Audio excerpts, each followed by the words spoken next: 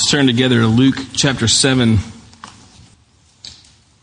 This morning I'd like to begin a series that'll go over the next 4 Sundays, so it'll parallel the 30 days of prayer. And I want to focus in on this right here, on the corporate worship gathering. Right now, all around the world, it's not Sunday morning everywhere at the same exact time, but there are saints gathered all over the place, in sanctuaries, in people's homes, some that are gathered in hiding. It's just constantly happening. The people of God are coming together to worship the Lord. And I just want to take the next couple of weeks as we're praying through the 30 days, and we're praying prayers of gratitude and praise to the Lord, for us to really continue to learn and to deepen our understanding of what we do when we're together.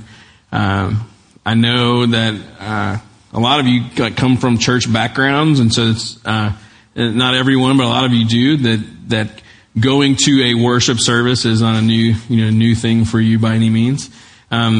When I grew up, like a lot of you, I grew up at Zoar Baptist, and so some of you know exactly where Zoar is. And I've always loved like the church service.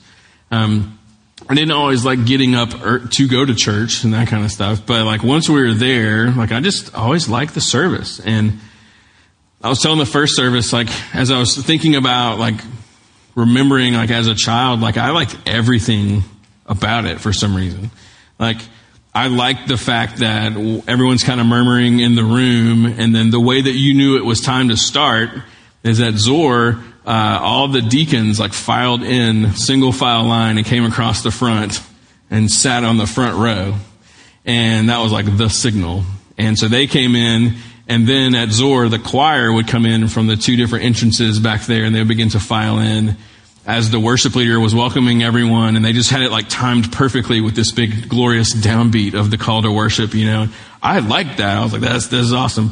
I liked the singing of hymns. I liked introducing new songs. I liked the choir specials. I liked the fact that there was special music, and so sometimes it'd be like a random quartet of people that would sing, or sometimes it was like that lady you're like, whatever she's singing, it's going to have a high note at the end, and she's going to go for it. It's going to be amazing. I loved all that stuff. I loved I loved the sermons. I loved illustrations. We had a great pastor.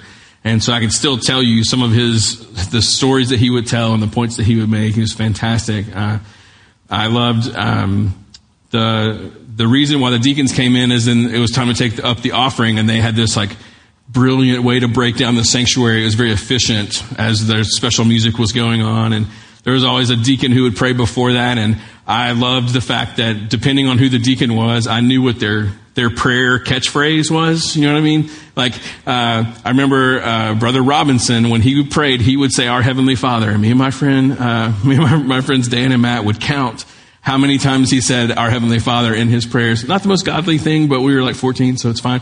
We would, at the end, we would compare notes to see if we had the same number, I loved it. I loved knowing where Mr. Watts, he sat over here, and Miss Denham, who had butterfly pins every week, she sat back there, and you knew when people were absent because their unofficial saved seats were empty, that kind of thing. I loved the fact that there were people who I only saw on Sundays, and you looked forward to seeing them, and you missed them when they weren't there. I love to hear the room sing. I love to hear the room pray. Everything about it, even as a young child, I was just into it. And some of that may be because God has wired me to do that. I don't know, but I just can remember,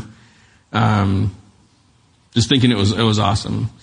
And when I was 19, I got asked to go lead the singing, if I remember the phrase correctly, at a little church in Pride.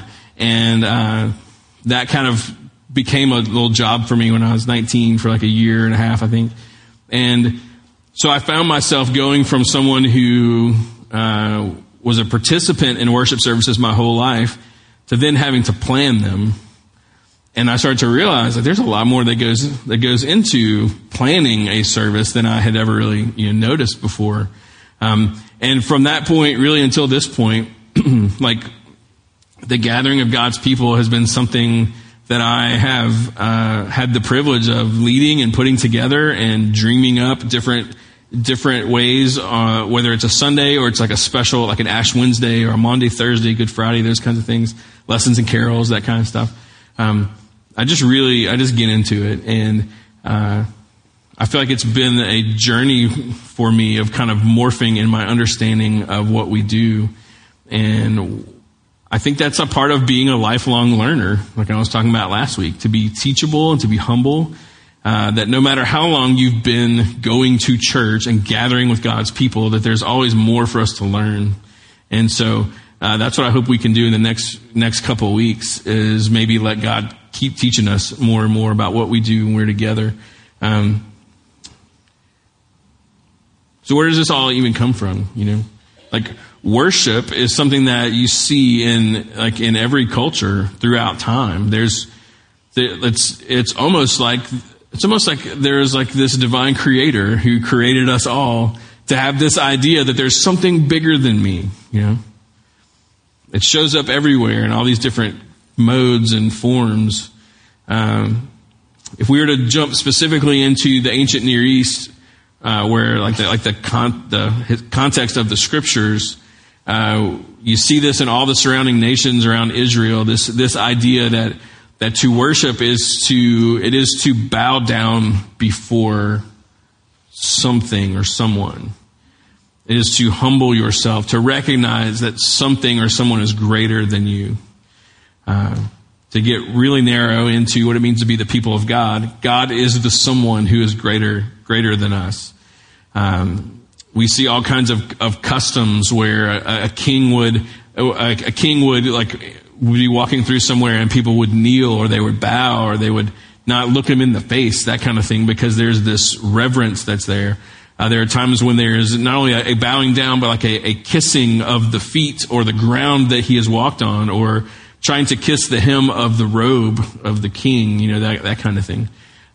This is all very commonplace in the times of the scriptures. And so for the people of God to be worshipers, in part was like them connecting to a way that God has created us all to be. But it's trying to find like who is worthy of all those things. Is a human king really worthy of that?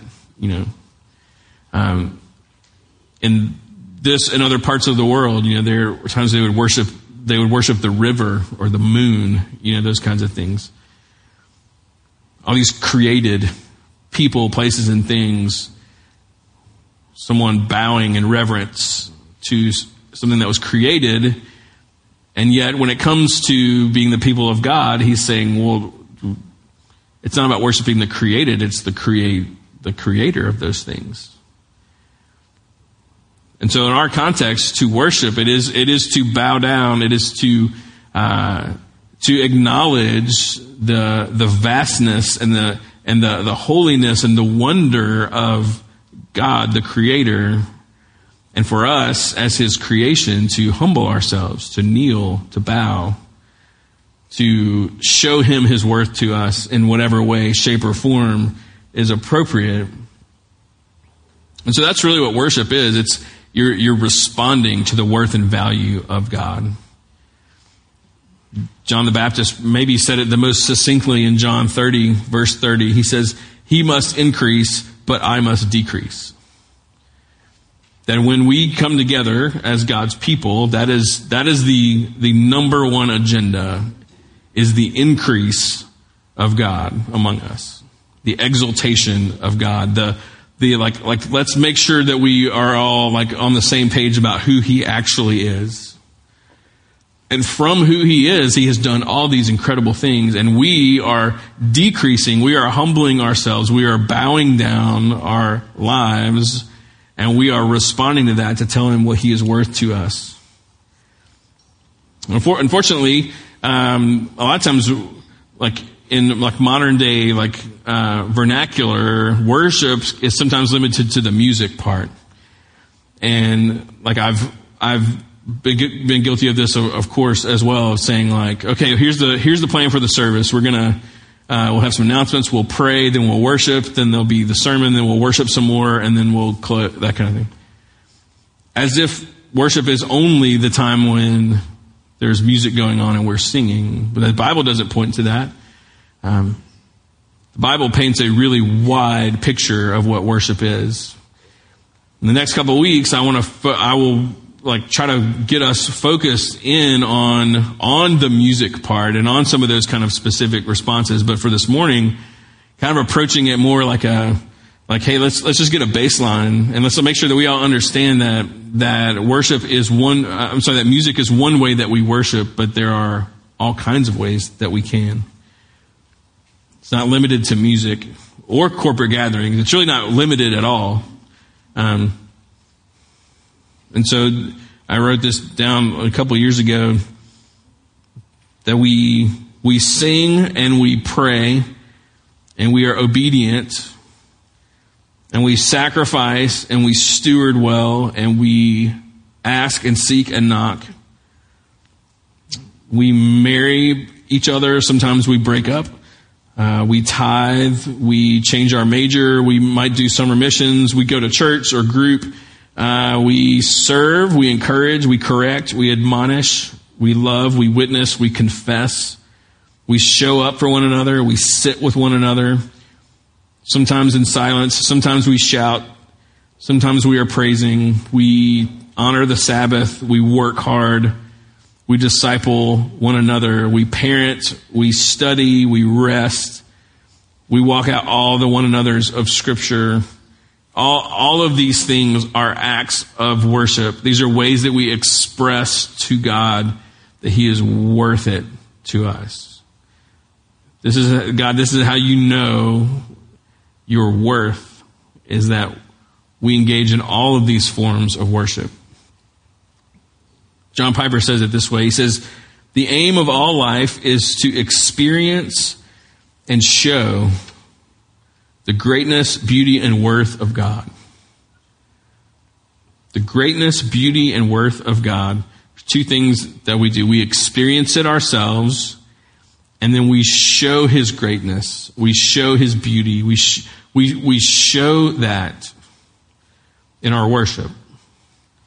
And I really like that, like to think of it in simple terms. It fits me well of like, yeah, I have to experience Him, but then that experience, it has to work its way out. A true experience of that significant of a creator can't just stay in here. It has to find its way through us. And that list I just rattled off, that's just a cross-section of the possibilities. And so for us, we are like worshipers all the time. Not just when we're gathered together. And the worship in between the gatherings, it's an overflow of like what God is doing and who He is to us. And when we come together, it's like this culmination of all these people who have been worshiping God in all these different ways throughout the week. And now we get to like channel that into like, hey, for the next 12 minutes, we're going to sing our hearts out. We're going to pull all that love and exaltation and all that experience into this one expression, this one showing to Him. I think that's pretty fantastic, you know. And so we gather and we worship in unity in these specific ways, and then we scatter back out and we worship in all these different ways until we're gathered back together again. And so we're here today, and we're gonna do our thing, and then we're gonna scatter out. And some of you will worship as individuals, and some of you will worship in different configurations, and then you'll come together as a community group, and you'll worship in specific ways like that, and you'll scatter back out. And you may have lunch or coffee with someone, and you'll worship together in that moment. And you'll scatter back out, and then maybe your families are grouped together and you'll worship certain ways, or friendships are grouped together certain ways. And we go in and out of all these different configurations between the Sundays, but it's all the time, worship is happening. In Luke chapter 7, I think is a great baseline for us to kind of have this picture in mind of what the heart and mind of a worshiper is. Starting verse 36.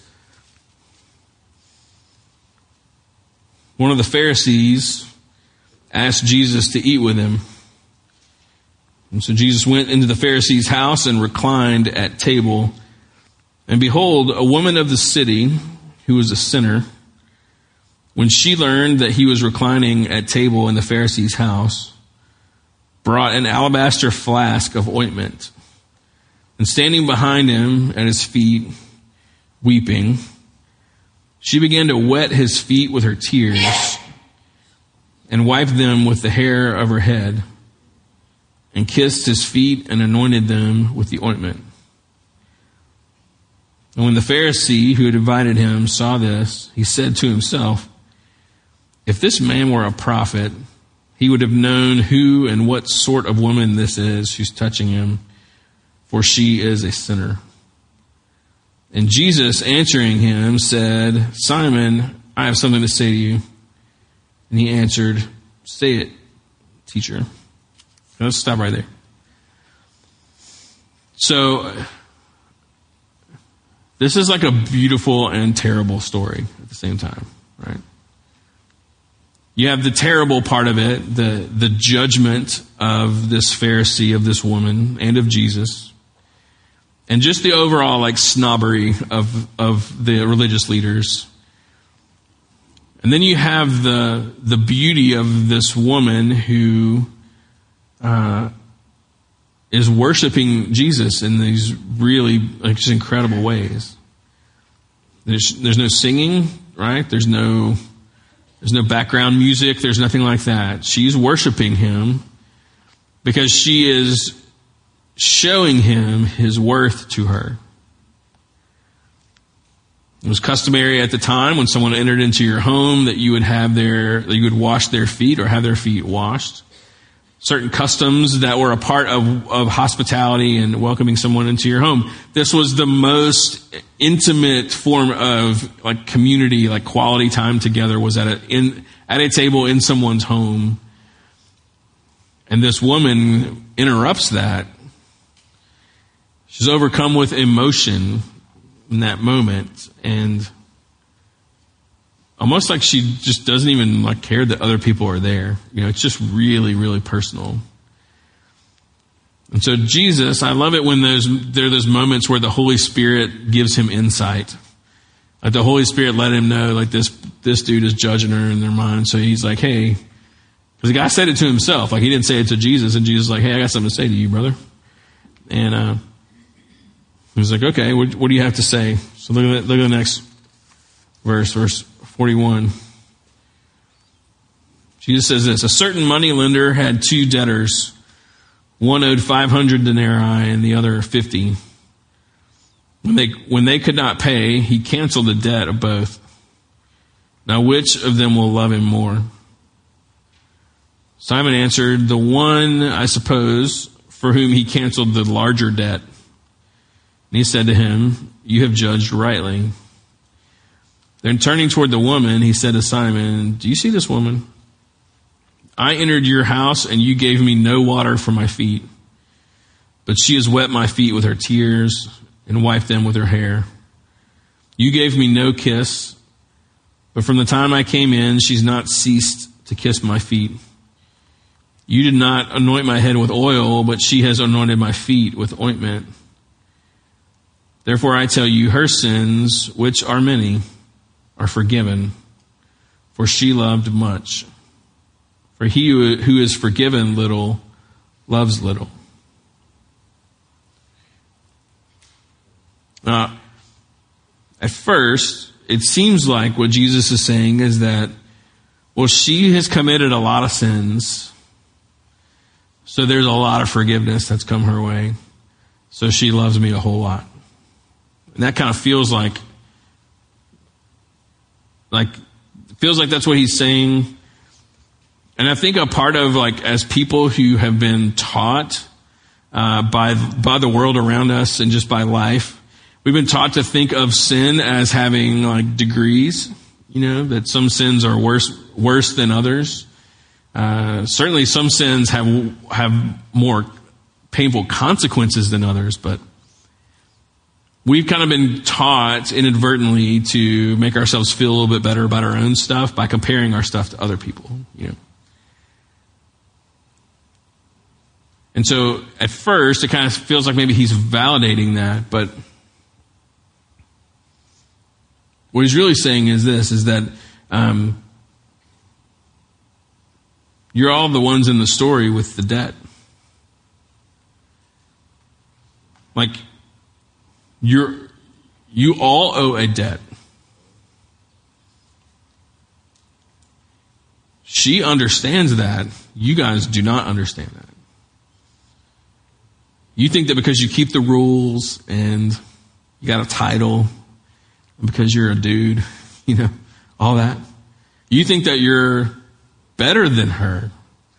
The reality is you're no different than her. You're all in debt. He's leveling the playing field here.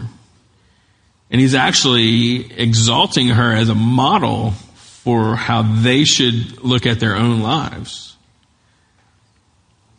There are times when it seems like at first we're like, man, Jesus, man, he's turning things upside down, you know. But I once heard someone say, actually, he's just setting things right side up. We've turned them all upside down. He's like, nope, this is how this is supposed to go.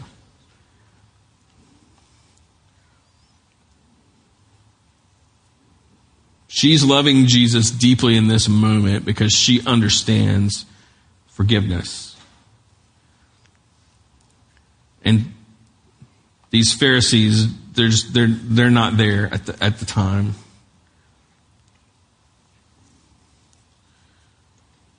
We need to be careful not to fall into the same trap that the Pharisees did, you know, and having kind of a spectrum on our minds of like the worst sins, the not so bad sins, all that kind of stuff, instead of recognizing that the wages of sin is death. And so death is death. It doesn't matter what your track record is. It doesn't matter what someone's like what their rap sheet says, so to speak. It doesn't really matter your life history and all those kinds of things. Like death is dead.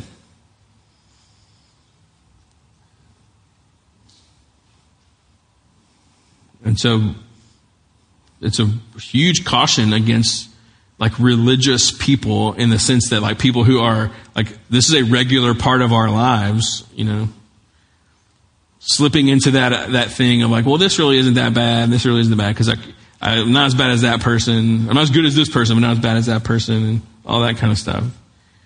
It's another one of those times where Jesus uses someone who really understands what's going on to help us all see how we should, like what our perspective should be.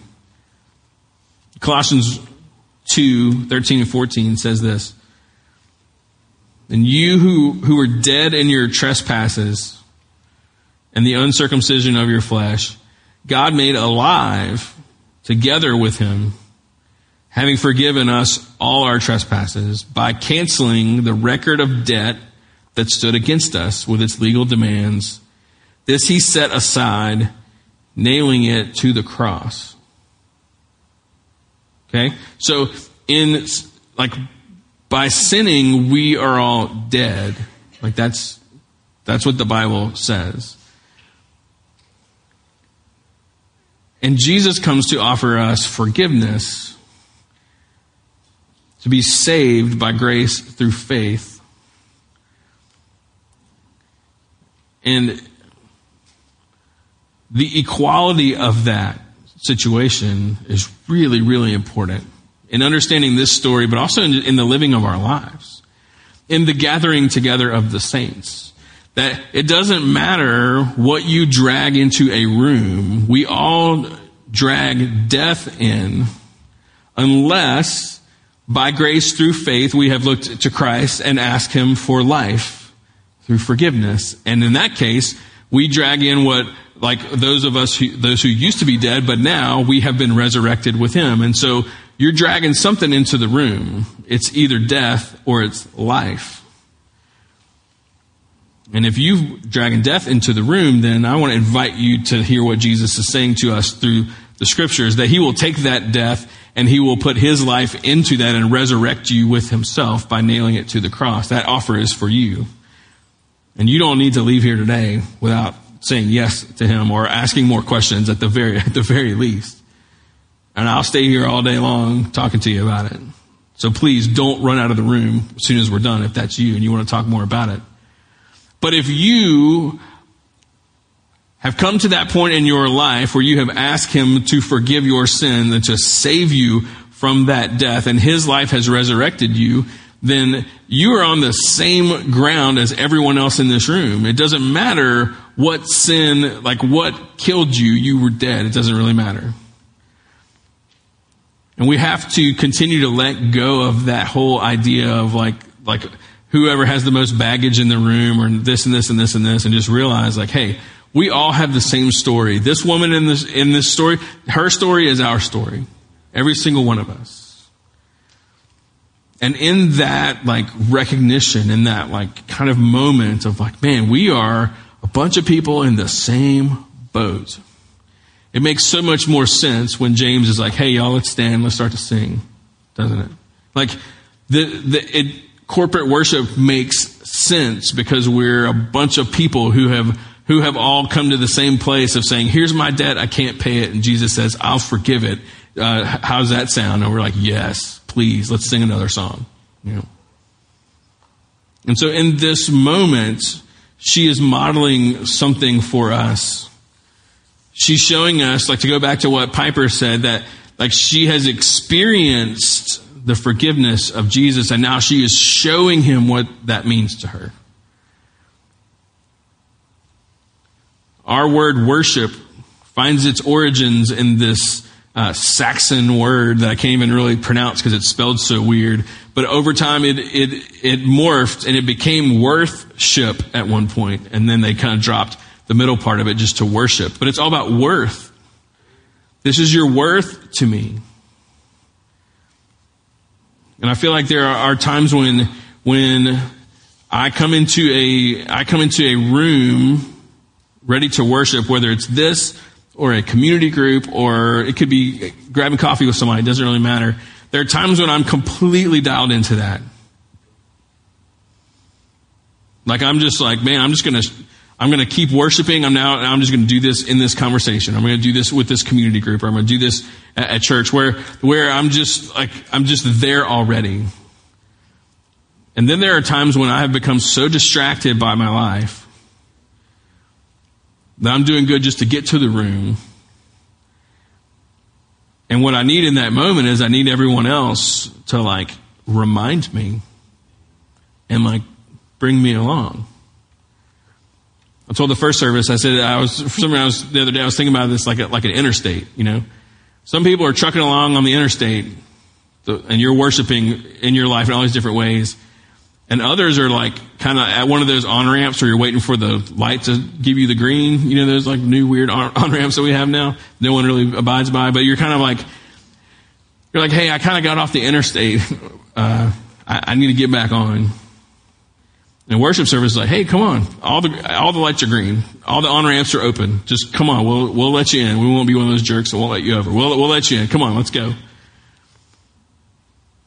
That no matter where you are, there's something about being with the people of God that reminds you of oh yeah, I'm the woman in the story. But the focal point is not her sin. The focal point is her forgiveness.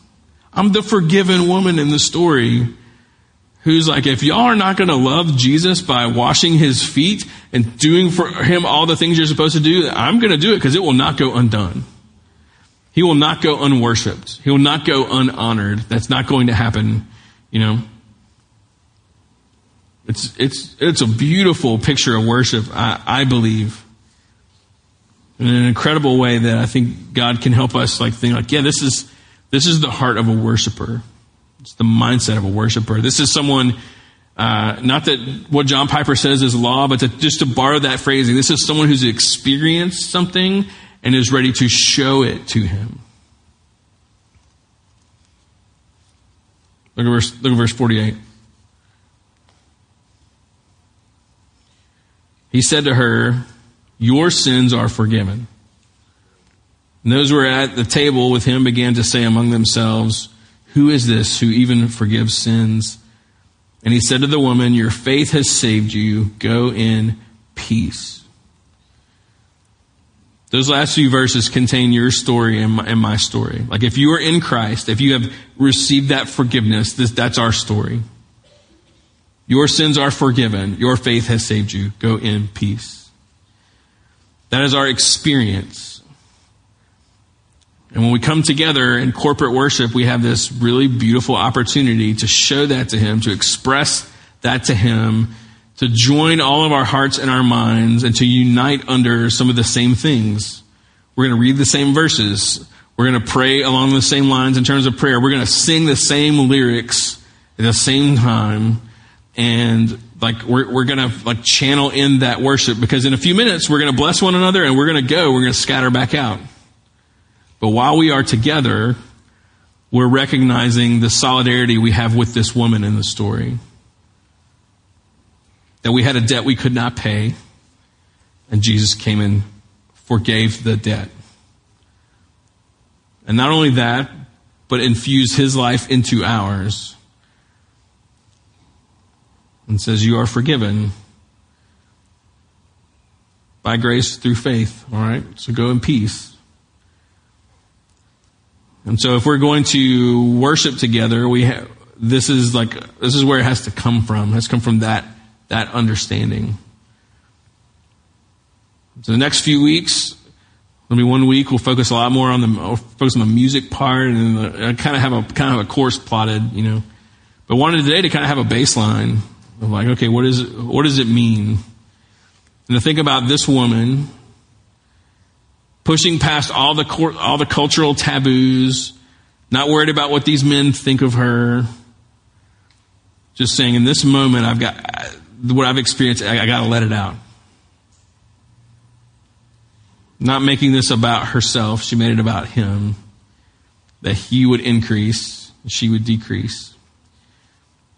So what we're going to do, we put a little more music after the sermon today because it seemed like it would fit. We're going to have a little more space to do that. There's even more physical space in the room. The back of the rooms are kind of open, and if you just need to get alone somewhere, that's great. But didn't want to rush through too much. And so we're going to sing some songs that you can sing, you can pray, you can stand, you can sit, you can come kneel down here. You can do what you need to do as we together express what we have experienced to the Lord, making him increase as we decrease.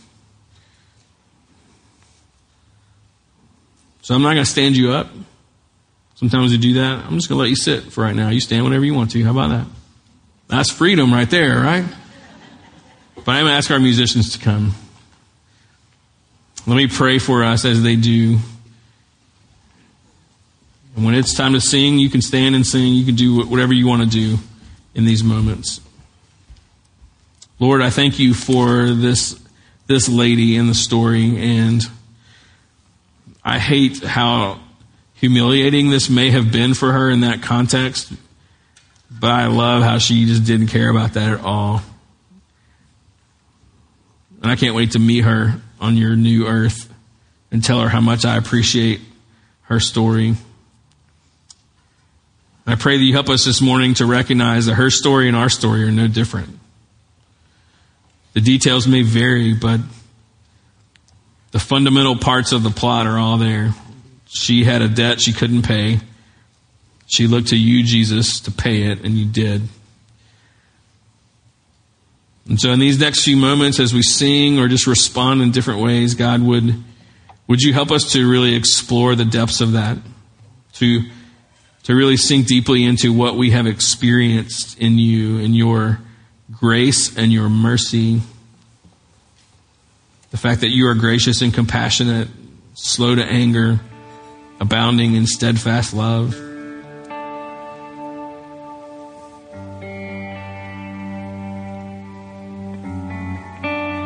That we share her story.